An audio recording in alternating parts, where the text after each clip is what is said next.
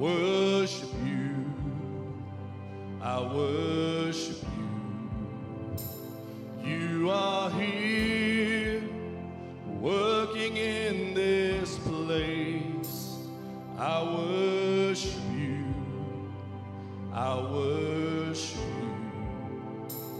you. You are here, moving in our midst. I worship you. I worship you. You are here, working in this place. I worship you. I worship you.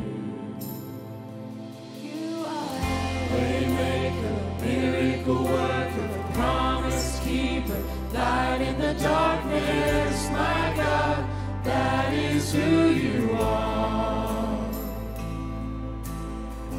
Waymaker, miracle worker, promise keeper, light in the darkness, my God, that is who you are.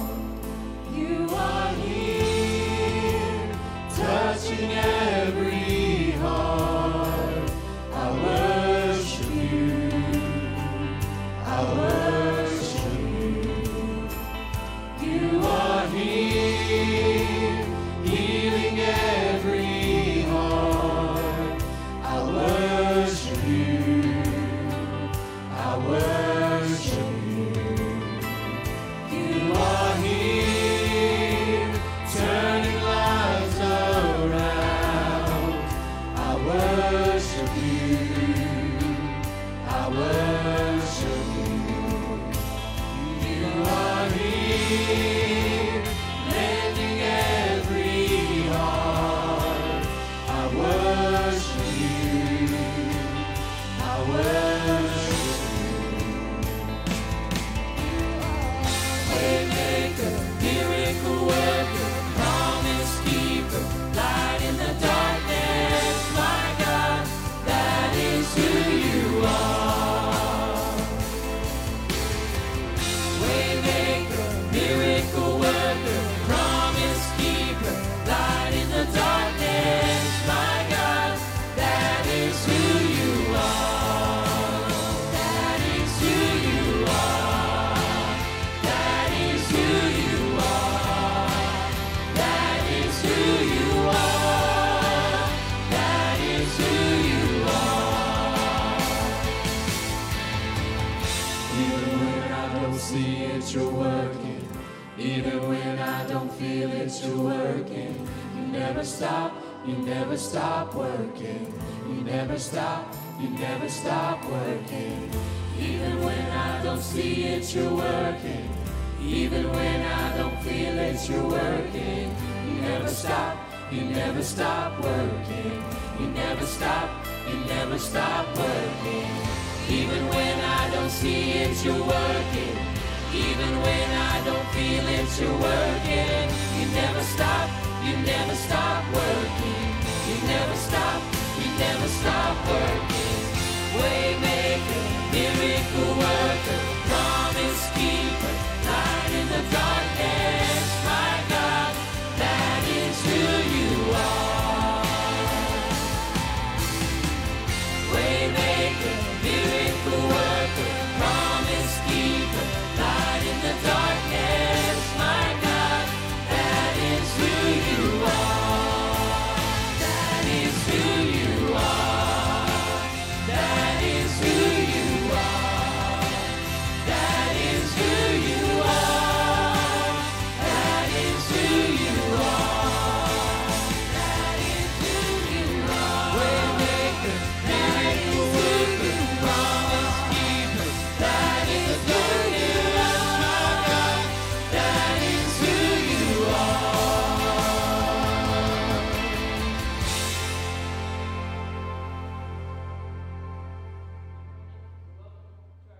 Here in person, welcome to you guys, and also welcome to everybody who's watching online, and also welcome to everybody who might be listening in the parking lot. So we're doing it 3 different ways, and so hope you guys all will enjoy the service, and thank you for tuning in wherever you're at. And also, do we have anybody in the building that is military? Anybody military? Would you mind standing up? Military? 1, 2, 3, 4, 5, 6. Thank you guys for your service. And we're here to celebrate, of course, more so our freedom from Christ and what he's done for us. These guys and other men who have given sacrifices to give us the freedoms that we have to be able to live in a free country this way. But here at East Taylorsville, we're here to celebrate the sacrifice that Jesus made for us so that we could experience freedom from sin.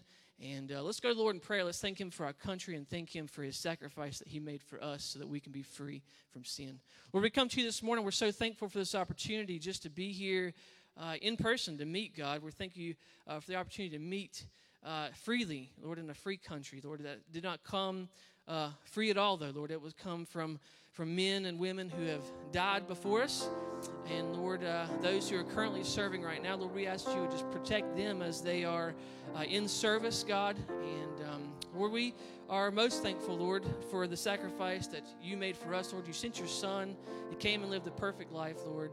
And he went and bore the cross on behalf of us, Lord. He paid a debt that we could not pay so that we could be free from sin, Lord, and we could live free, Lord, with you.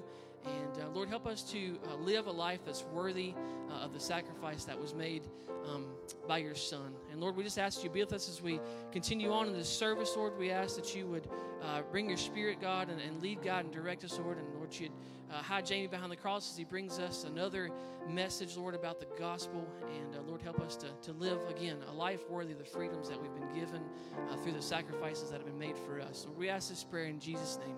Amen. You guys can stand up. We're going to sing a couple patriotic songs.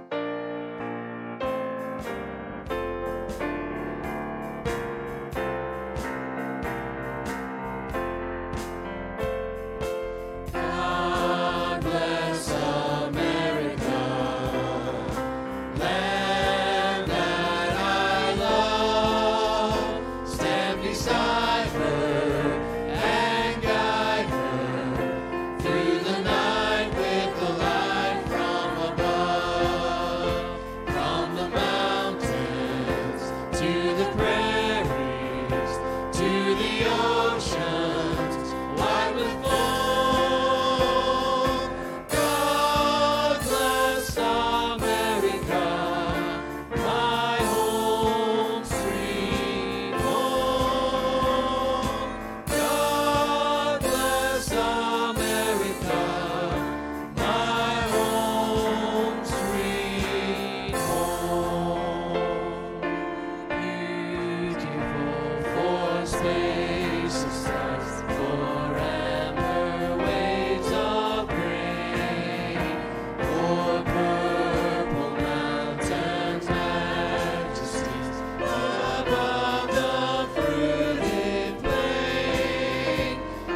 America, America, God shed his grace on thee and crown thy good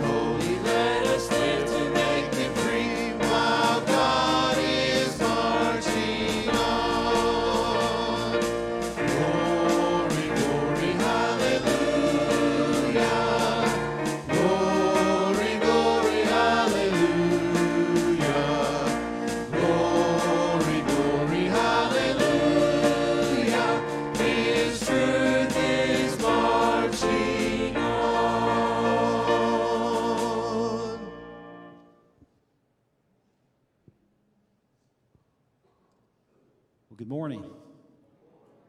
I hope you've had a great 4th of July. I can never forget it because our youngest son, Trent, was born on that day. He turned 22 yesterday, and we celebrated that. This morning, we want to remember the Harry Johnson family. He passed away Friday, I believe it was, yesterday. So let's remember him and pray for their family, and we'll give you those arrangements in the near future. This morning, we want to take time and pray for a young lady, Allie, and she's going to come up in just a few minutes and share a little bit. But Allie is from Sibiu, Romania, with Finding Hope Ministries. I met Allie back in 2016, 4 years ago. She was in a state-run orphanage. And those of you who've been there and seen that, you know. And so Nathan and Anka, they began to pray for her, and they worked 2.5 years in the court system, and they were praying that she would be able to come to Finding Hope. Well, guess what? She came to Finding Hope, and then last summer, we had the privilege to bring Allie to America, where she lives with Lisa and Kevin Powell. And she finished her senior year this year. So let's give her a hand of congratulations. And she's going to come up, and what we want to do this morning, we want her to share a little bit, and then we want to have a special prayer for her. She's going back this week, is that correct? Thursday. So we want to pray for her as she goes back home, that God would use her greatly. She became a Christian a year or so ago, and we're so proud of her. Allie, if you'll come up and share, and Lisa and Kevin, if you'll come up, and then we're going to have prayer for Allie. Everybody, y'all can be seated.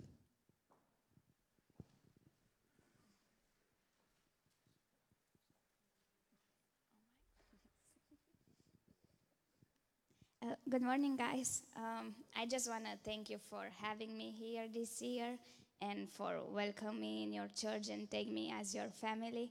It was very hard at the beginning when I first come here. I didn't want to come. I mean, I want to, but I didn't. I was confused because I was missing my family. I was very homesick, and almost giving up, and I was like, I want to go back. I couldn't make it, but I didn't give up because I had Jesus, and he was right by my side. So, he's been so, he's been so good with me this year, and he didn't let me give up. So I'm so proud that I didn't give up because I gained so much this year, and I grow so much in relationship with him, and I become more stronger and more powerful, and my faith is grow up, and I don't regret that. This was the best decision I could have taken. So I just want to thank you for supporting us and for supporting Finding Hope. You are a great supporter. We couldn't make it without you and without your prayers and without your support. So you are a very need for Finding Home. So I am thankful, guys, for that. If not for you, we couldn't make it, and we couldn't become Christian. I couldn't be a Christian. I couldn't be a follower of Christ. So because your supports and your prayers, those kids can give them hearts to Christ. So this was the best year for me. I am very glad to be here with you guys. Thank you for having me. And I want to especially thank you, Kevin and Lisa Paul.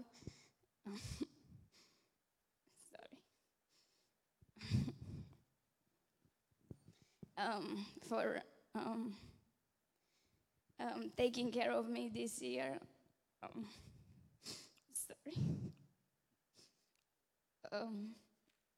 I surely give them a hard time, bless them hearts, but they are still alive. They didn't die, not yet. So thank you, guys. I really appreciate it. I will miss you, but I'm sure we will come back. So just thank you and keep us in your prayers. Thank you.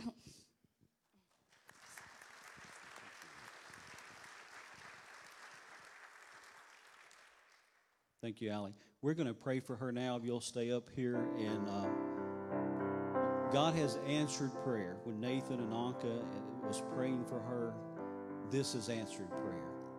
And what she probably doesn't know, they're praying that she'll return back to America and go to college here.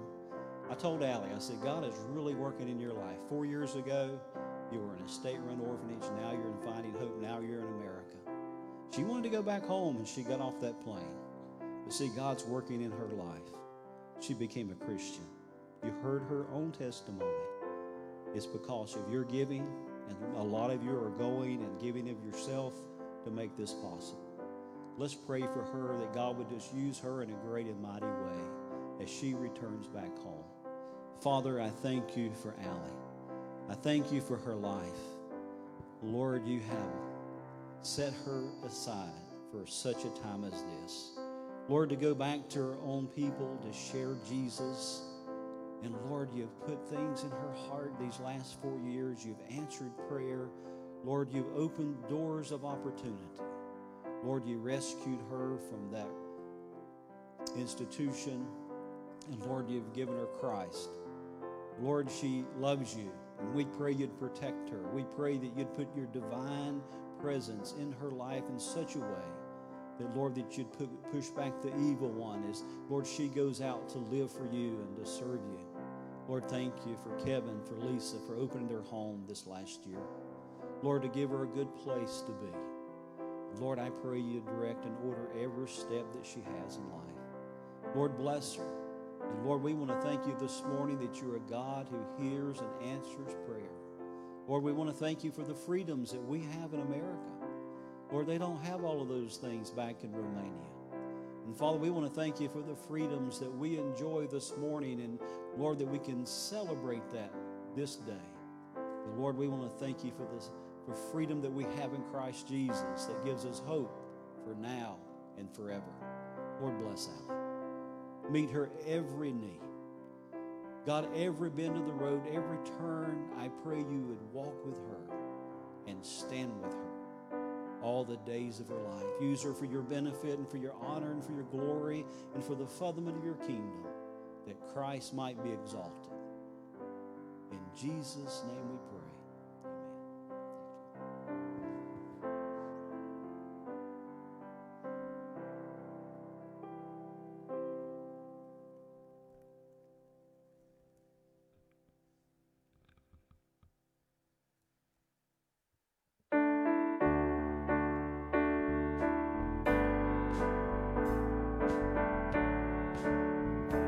I have heard how Christians long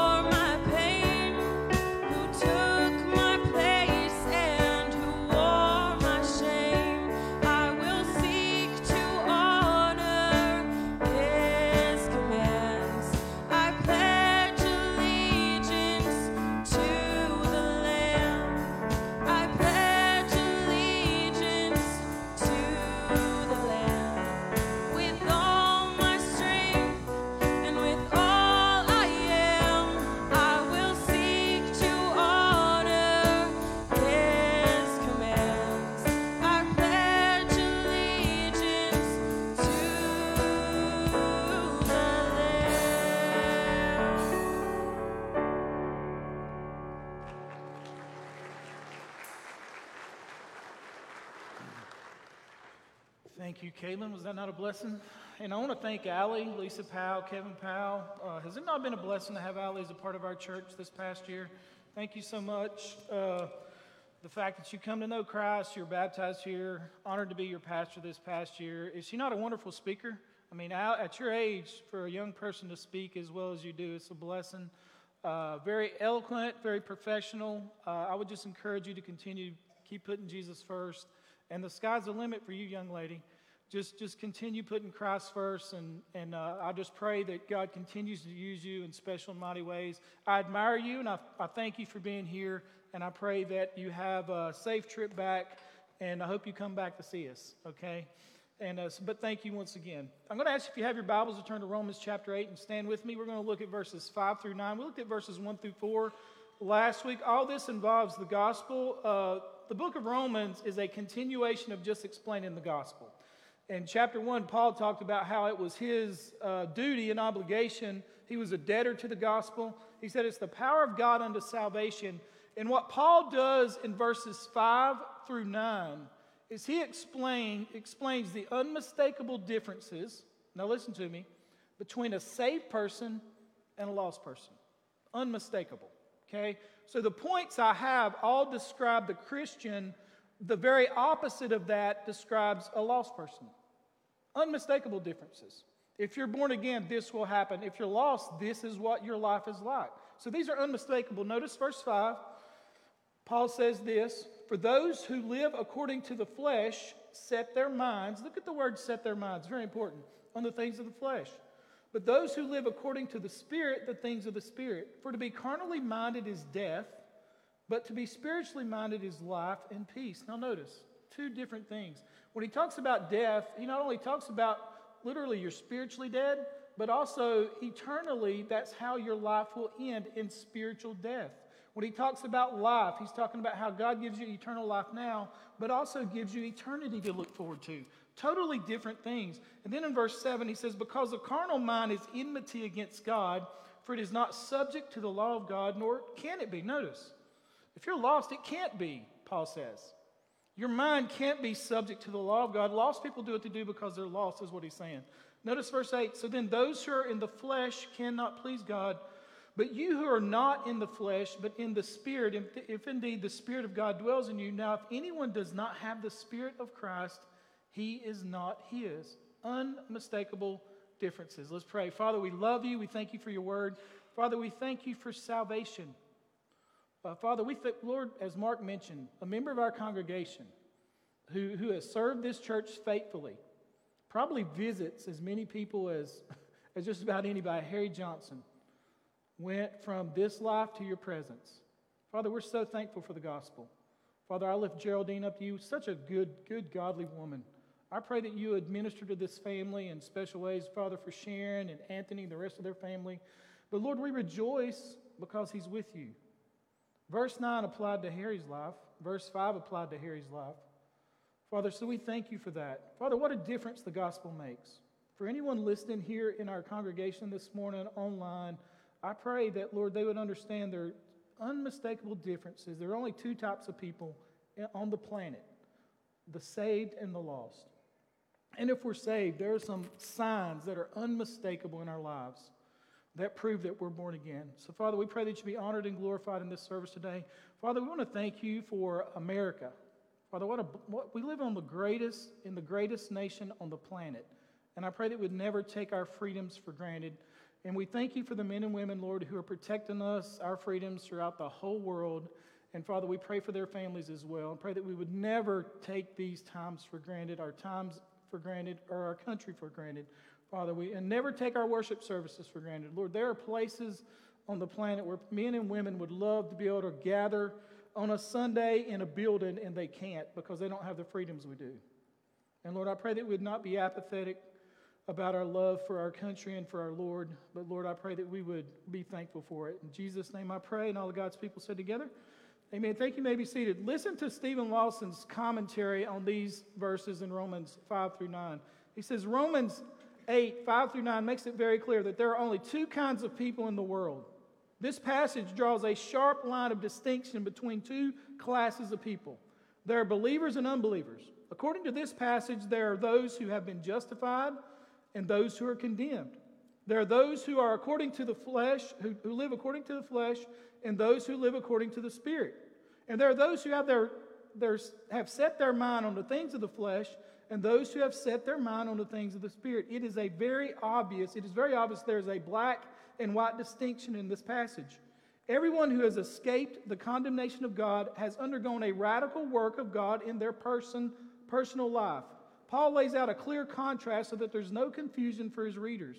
There is a back and forth in these verses between the two classes. There is clearly not a third or fourth class, but only two.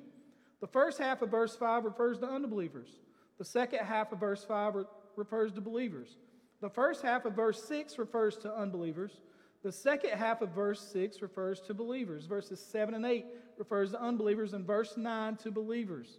The reason that Paul stresses this in the middle of his teaching on sanctification is for us to understand that every true believer is in the Spirit, is indwelt by the Spirit, and is living according to the Spirit and has set his mind on the things of the Spirit. These things are categorically true. So what are the signs of a true work of God in my life? And the first one is this: I am alive if I'm a Christian. Therefore, the opposite of that is a lost person is dead spirits. I'm talking about spiritually speaking. Notice verse 5, for those who live according to the flesh set their minds on the flesh, those things of the flesh, but those who live according to the Spirit, the things of the Spirit. For to be carnally minded is death, dead. To be spiritually minded is alive. Paul tries to make this stark contrast. The unsaved are dead, spiritually speaking. Now listen to what Paul says in Ephesians 2. He says, as for you, you were dead in your transgressions and sins, in which you used to live when you followed the ways of this world and the ruler of the kingdom of the air, the spirit who is now at work in those who are disobedient. Spiritually dead persons don't have the power to make themselves alive any more than a physically dead person, like someone like Lazarus in the Bible, has the ability to make themselves physically alive. That means that a lost person is dead spiritually now. Think about your life before Christ. I remember we had a family Bible in our house. Now, I was lost till I was 20. We had this family Bible. I'd just open it up and try to read it. It meant nothing to me. See, to the spiritual things, to the natural man, they're spiritually discerned, if you will. When I would go to church oftentimes, which I didn't pay attention like I should either, but it sounded like Charlie Brown's teacher talking to me. It made no sense. I just didn't understand. I was spiritually dead, but those who are born again are alive. The Christian is alive. Paul is drawing a spiritual contrast between death and life to convince his readers that God is the only one who gives life.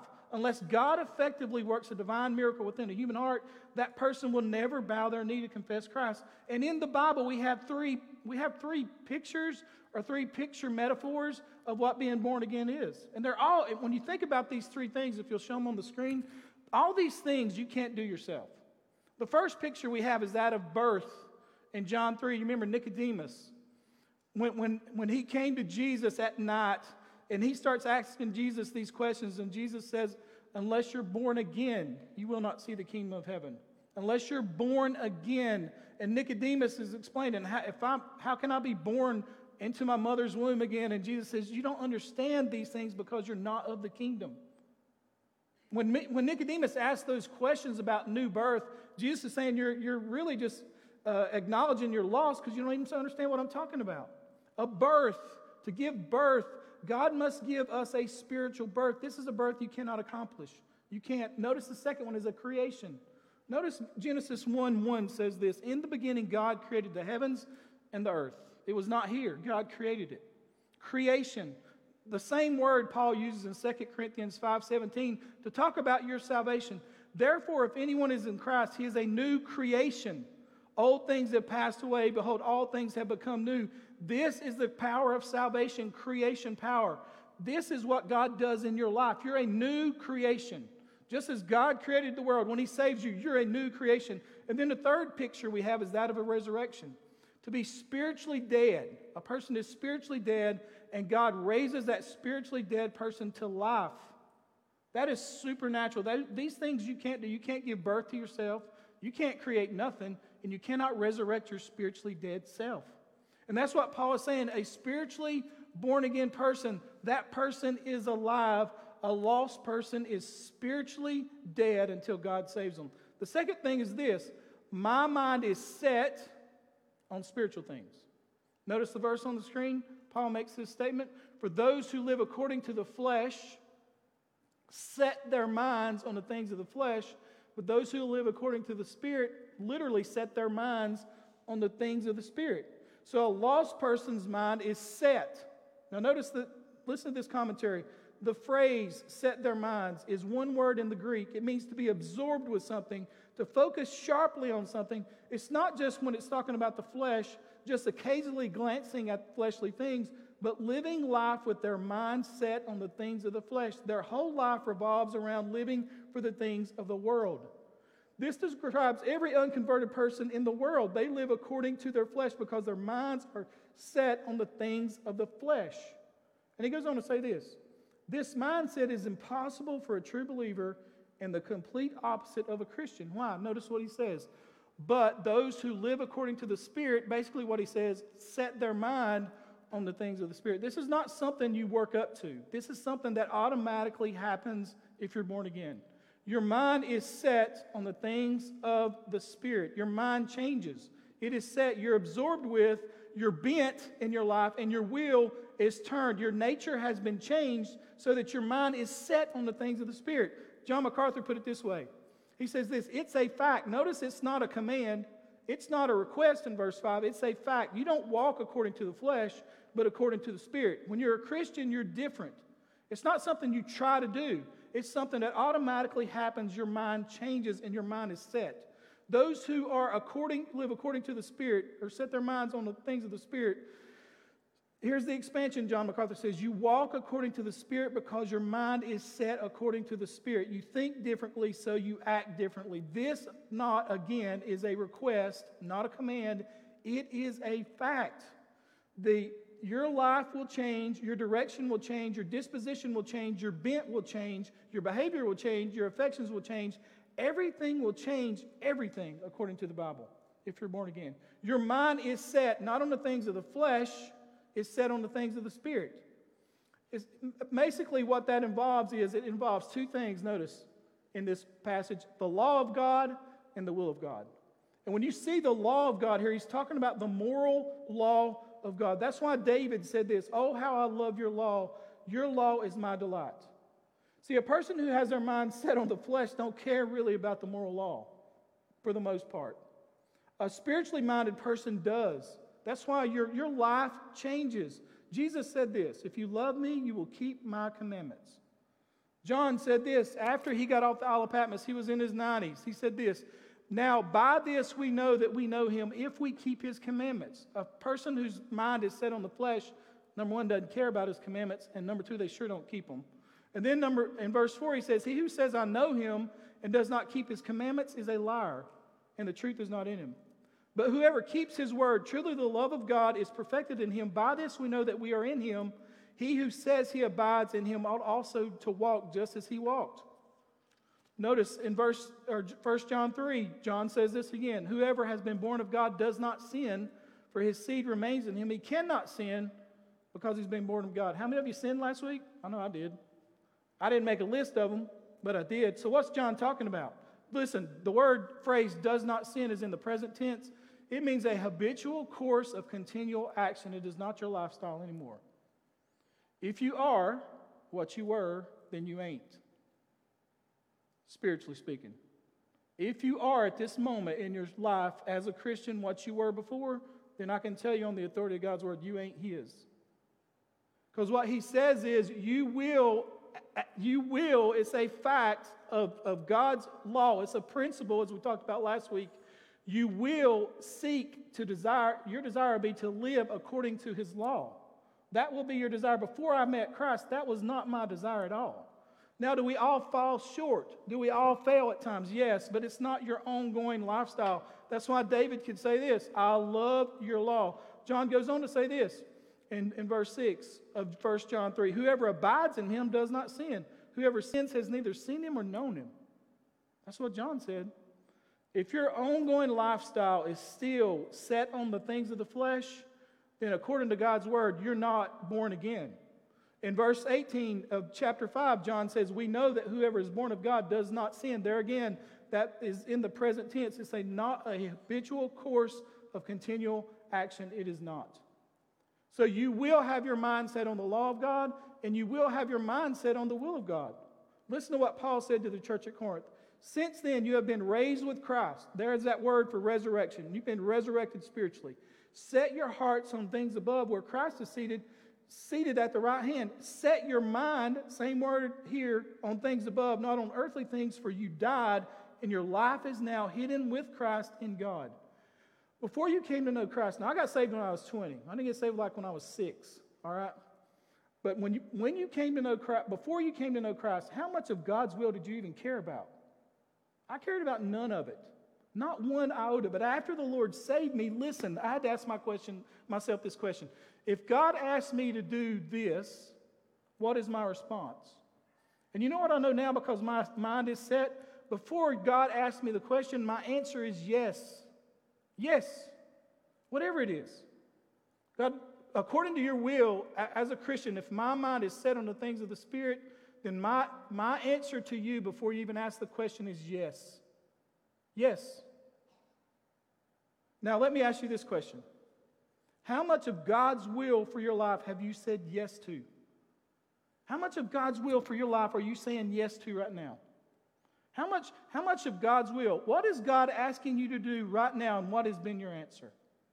If your mind is set on the Spirit, according to verse 5 and verse 6, your answer is already yes before he asks you that question. See, people whose minds are set on the flesh do not care about the law of God.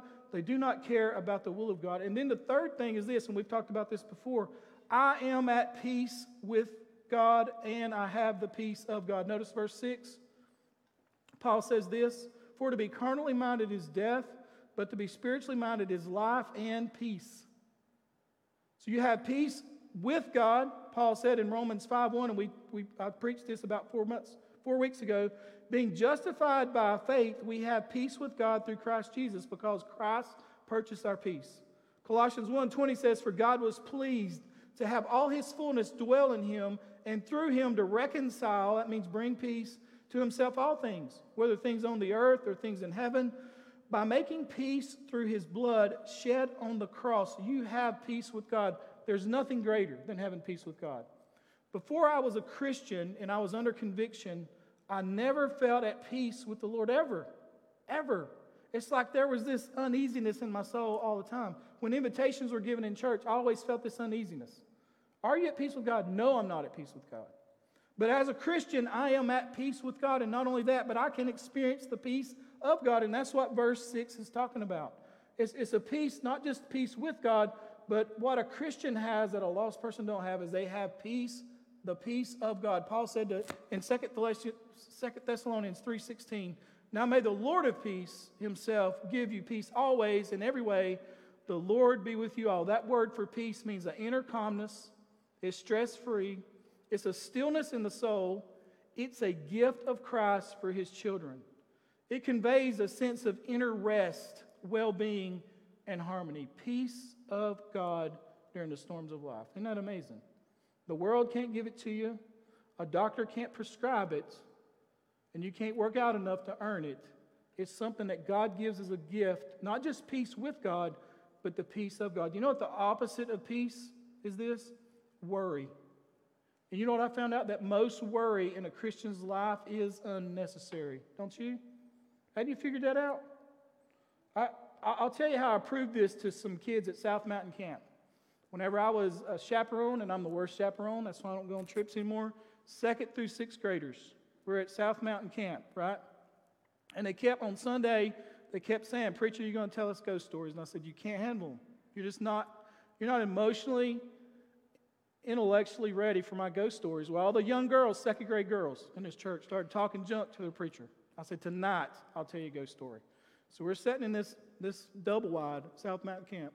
All the lights are off, and I put a flashlight to my face. And I said, what I'm about to tell you is a true story. Well, they're giving me a hard time. 2nd grade girls, right? So I told them about the Sandman. I said, tonight, the Sandman will come, and you'll see his eyes, and there's nothing I can do about it, or the chaperones can do about it. And I just wish you the best. And that's all I said. Well, all those second grade girls, little second grade girls, you're the worst ghost storyteller ever. You're just, that wasn't scary. And I said, I forgot to mention one thing. You know it's going to be you because there's going to be an X on your bed. Well, the boys are downstairs. The girls are upstairs. By the time I got to that bottom step, I heard screaming like you had never heard before because 2 of those second grade girls had X's on their beds. How I got there, I don't know, but they were there. The female chaperone, who made fun of my ghost story as well, said, you got to come up here and tell these girls that this is fake. I said, have a good night. And I cut my light off. I don't care. Good luck with them. So here's what I do. They keep screaming. So I had to go up there and I had to tell them, look, this is fake. Your worry is what? It's unnecessary. Okay? It is unnecessary. Now, in your life, you know what Jesus said? Now, this is the difference between a saved person and a lost person. He said, therefore, don't worry about tomorrow. For tomorrow, worry about itself. Each day has enough trouble of his own, don't it? Most of the things you worry about are so unnecessary. One Christian scholar said, we find that most people worry unnecessary. Statistics show that 40% of people worry over things that don't happen. 30% of people worry over the past that can't be changed. 12% worry about untrue criticisms. 10% of the people worry about health issues, which gets worse with worry. And only 8% worry about real problems. Chuck Swindoll said, worry often gives a small thing a big shadow. But Christians have peace with God, and only Christians can have the peace of God. Only, it's a gift that's been given to God's children. And verse 6 says this. It says, for to be carnally minded is death, but to be spiritually minded is not only just life, but it's life and peace. What a tremendous thing that God has given us. And then the final thing is this, the stark contrast at death, because heaven is my home. Now think about this. Look at verse 6 again. For to be carnally minded is death. Listen to this commentary I read. Paul says the mind set on the flesh is death. He's really referring to the outcome of this life, which is eternal death, the second death. Paul previously wrote, he said, do you not know that when you present yourselves to someone as slaves for obedience, you are slaves for the one whom you obey, either of sin resulting in death, same word, or of obedience resulting in righteousness. That's Romans 6:16. This clearly states that sin results in death. Likewise, the life that lives in the realm of sin results in death. You're already in a spiritual state of death before you're converted. So it's really like you're going from death to the next death, almost like a corpse going to the grave. In Romans 6:21, Paul says, therefore, what benefit were you then deriving from the things which you're now ashamed of? For the outcome of those things is death. And then in Romans 6:23, he says, for the wages of sin is death. Verse 16 said the result is death. Verse 21 says the outcome is death. And verse 23 says the wages of sin is death. This is saying the same thing 3 different ways in 3 different verses. This does not refer to physical death, but spiritual death. This is eternal death, eternal destruction, eternal condemnation. The one whose mindset is according to the flesh will end up in eternal death. Jesus said this, I tell you, my friends, do not be afraid of those who kill the body, but after that can do no more. But I'll show you whom you should fear. Fear him who after the body has been destroyed has authority to throw into hell. Yes, I tell you, fear him. The difference between a saved person and a lost person is the difference between death and life. Notice how Jesus describes hell. He describes it in great detail. He says, hell is a place of eternal torment, Luke 16:23, of unquenchable fire in Mark 9:43, where the worm does not die, Mark 9:48, where people will gnash their teeth in anguish and regret, Matthew 13:42. And he says it's a place from which there's no return, even to warn your loved ones in Luke 16:9-31. He calls it a place of outer darkness. He compared it to a garbage dump. The 3 ways he primarily described hell as punishment, destruction, and banishment for all time. So when you read verse 6, for to be carnally minded is death, that's not just talking about now, that's talking about for eternity. The stark contrast between the saved and the lost. Your salvation matters eternally. Some of us are living on the edge of eternity right now. Some of us are 2 to 3 steps away from it. To be carnally minded is death, he says. Punishment, destruction, banishment. To be spiritually minded is life. Notice the word. Eternal life, abundant life, now but fully realized in heaven. Jesus told the thief on the cross, I assure you today you'll be with me in paradise. Today, what a difference life. In Revelation 22, the Bible talks about a river of life. In Revelation 22, the Bible talks about a tree of life on each side of the river. That word for life, the Jewish people would say this, and I can't quote the Hebrew word, but they said this is the symbol of life, the highest life, the best life, the greatest joys, the most fulfillment of life. This tree is a symbol of the unbelievable, glorious life that only Christians will have for eternity. Think about that.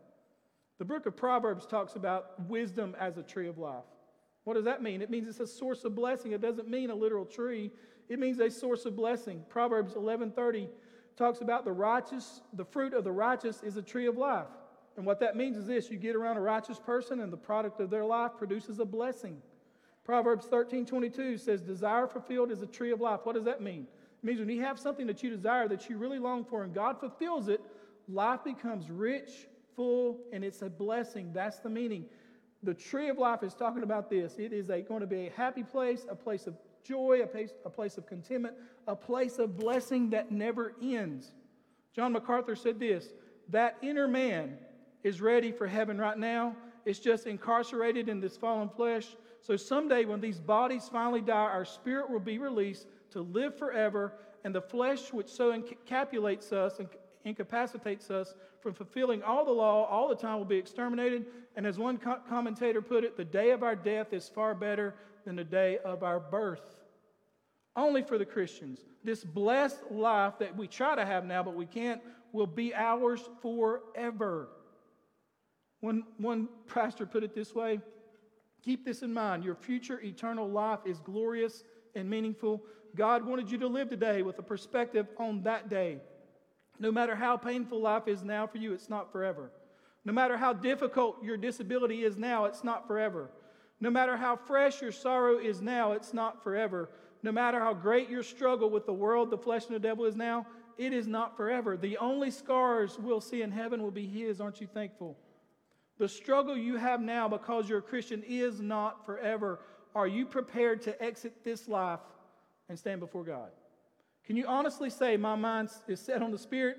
Or could you honestly look at your life and say this: you know what, my mind is set on the flesh?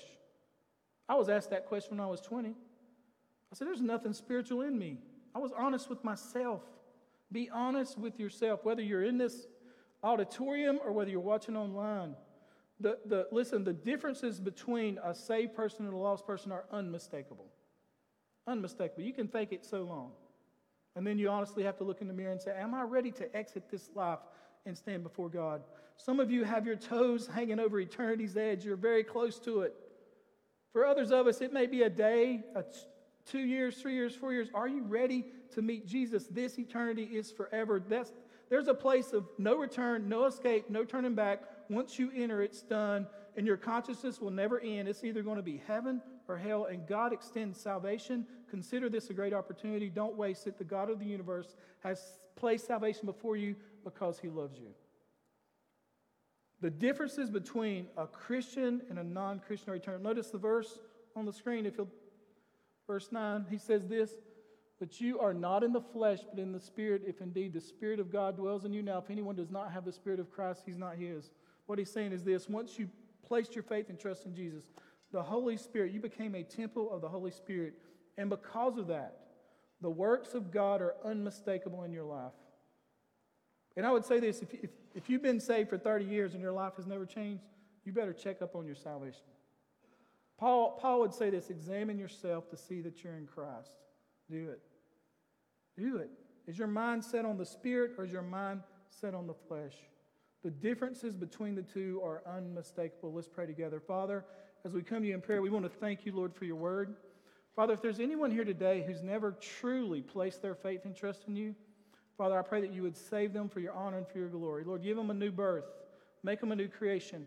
Resurrect the spiritually dead for your honor and for your glory. And Father, we thank you, Lord, for the unmistakable differences. Father, we thank you, Lord, for the things that you do in our life. If we're indwelt by the Holy Spirit, Lord, our minds will be set on the flesh. We'll never be perfect. You never asked us to be perfect. But Lord, your law will be a delight. Your will we will seek to do. Those things will happen. Lord, it's a fact. And Father, I pray that you and you alone, Lord, can show a person where they stand eternally. And Father, you and you alone can save.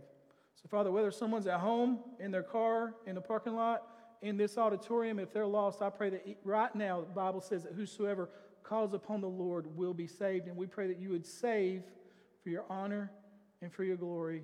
And we thank you, Jesus, for salvation. We thank you for giving us peace, Lord, the hope of heaven. Father, that the fact that you can give us the ability to live according to your word, we praise you for that, and we thank you for that. And Father, we thank you for the freedom that you give us in Christ, and I pray that we'd never take that for granted. And we love you today, Father. In Jesus' name I pray, and once again, all of God's people stood together. Amen. Well, God bless you. Thank you so much for being here. And what I'm going to do is, if everybody will stand here, I'll dismiss us, and we're going to start